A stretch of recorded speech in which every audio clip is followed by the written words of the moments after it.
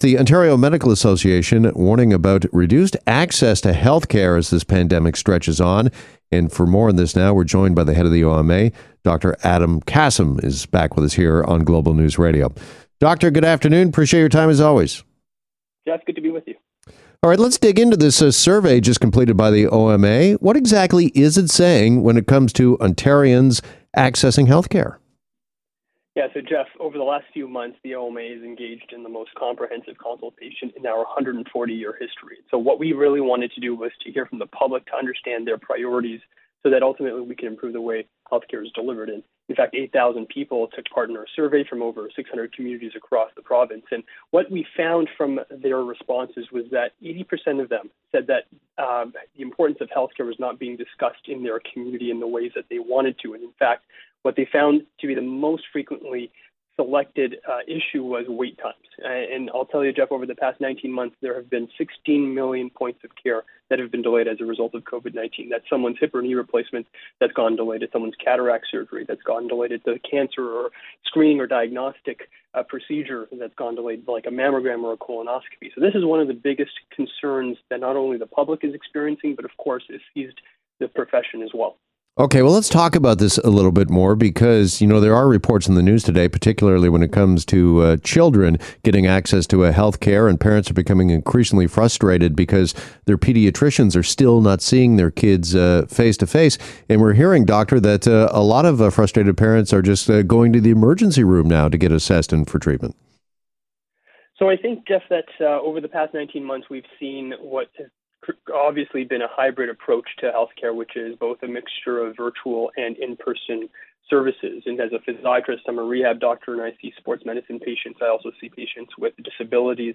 And in my line of work, we need to see patients in person. And in fact, the majority of physicians have been doing exactly that. And so we're at a point now where, moving forward, we're actually going to be transitioning, hopefully, as a profession into more in-person care. And I think that this obviously has an impact on not only pediatricians and kids and people who need care in that perspective, but also the surgical, the diagnostic, as well as the procedural care that needs to be delivered to the nearly 14 million people across the province.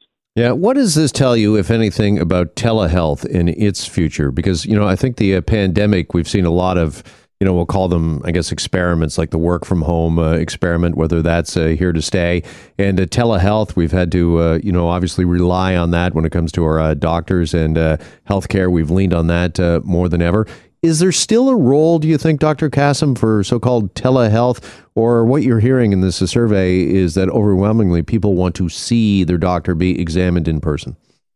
Well, when you think about care delivered virtually, Jeff, I think what's important to understand is what the proper dose for that kind of care is. And so what that means is there's probably a right frequency, there's the right intensity, there's also the right patient population to be selected to use this kind of modality. I do think that there is an understanding that virtual care is here to stay in some capacity. It's a determination now of appropriateness and making sure that people are getting the care that they need at the time that they need it, and obviously the most high quality care as possible, which in many circumstances requires patients to be seen in person by a physician.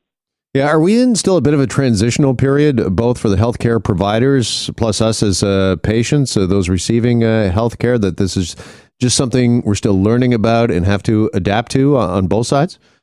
I think so. I think pre-pandemic we had very little uptake of virtual care, and during the pandemic that pendulum swung in the entirely opposite direction. And I think now we're starting to see a recalibration of where that new normal is going to be. And so I think that moving forward, as we get that dose right, as I was just explaining earlier, that's really going to be a strategy for success. And ultimately, this is an area of collaboration between all health system partners to get this right.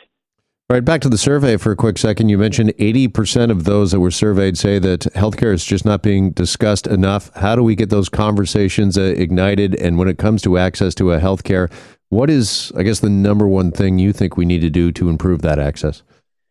Well, I think the pandemic has really highlighted, Jeff, just how important healthcare is to all of us. And so I think when we think about the next 12 months, moving into a provincial election, for example, I think this is going to be top of mind for not only the political parties, but certainly for patients and communities across the province. And I think that when we think about where healthcare is going to, I think we have an opportunity to think about transformation. And when we think about that, maybe there's a bit of that with virtual care, but also how do we reorganize the healthcare system to provide better service, faster service, and highest quality service as possible. And that comes down to integration of care between siloed networks of care that currently exist. It also has to do with making sure that we're pandemic proofing our healthcare system for the future. We should have been ready for this one. We got to be ready for the next one. I remember, Jeff, going into the hospitals in early 2020 and being rationed masks. And so, figuring out what our infrastructure looks like now and for the future, that's going to be really important. And of course, during the first couple of waves of this pandemic, and we're starting to see this now in terms of boosting long-term care residents,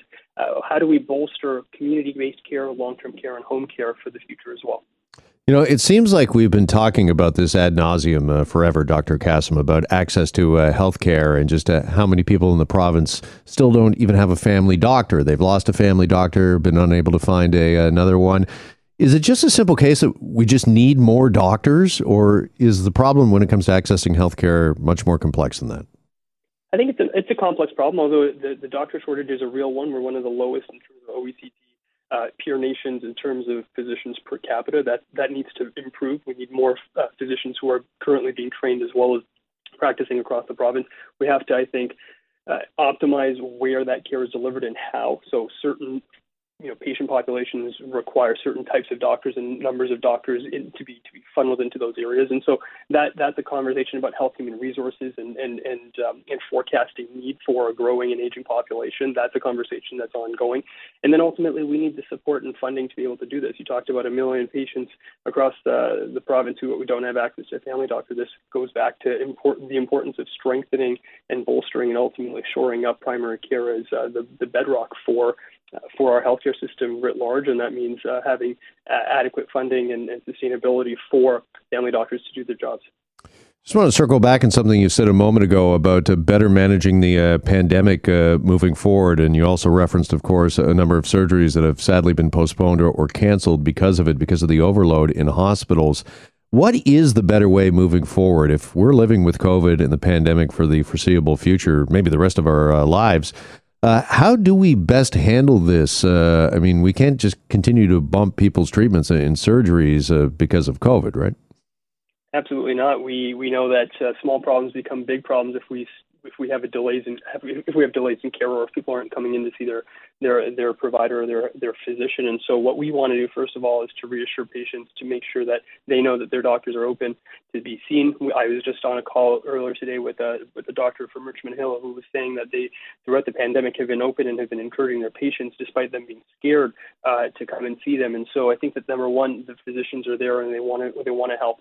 Number two is really creating a strategy for the future, and that means having a strategy for frailty, a strategy for mental health, a strategy for access, and this has to come down to that collaboration with key system partners, but also understanding load sharing. We did this during the pandemic. I think we can do it for a larger period of time moving forward, and ultimately making sure that our system has the adequate resources and funding to be able to do that for generations to come. Joined by Dr. Adam Kassem, head of the Ontario Medical Association. Well, we have you here, Doctor. I wanted to ask you, too, about this latest survey that is just out, findings when it comes to Pfizer, that it shows actually waning immunity starts as early as 2 months after you have been fully vaccinated. How much of a concern is that the immunity starts to wane just 60 days after you've had the shot? I think we have to define waning immunity. I think the proof of the pudding is in the eating, and so I think that when we think about waning immunity, we have to look a little bit deeper into the details of the data. And I think that so far we're still seeing very robust data to suggest that vaccines, despite how long it's been since the second dose, for example, that it's still preventing significant disease, meaning a hospitalization or worse, even death. And so that should be reassuring for all of us. I know that there are jurisdictions across the country right now that are thinking about boosting their population. And I think that is something that is likely to happen. It's already happening, in fact, in Ontario, where there are certain lists of individuals and patients who would qualify for a third dose. Those include patients who've had transplants or who have active chemotherapy, radiation, or who are on active immunosuppressive therapies for diseases like HIV or AIDS or other autoimmune disorders. And so we are currently doing that. But I think that there is an understanding that eventually that this will happen. It's just a matter of time. And do we have to look at places such as Northwest Territories? I know that they've been, talking a lot about breakthrough cases there, and they attributed that to early immunization, that they were fully vaccinated, a majority of their population very early on, and they are concerned that immunization is now waning to the point that they're seeing more and more breakthrough cases. Do we have to keep our eye on that?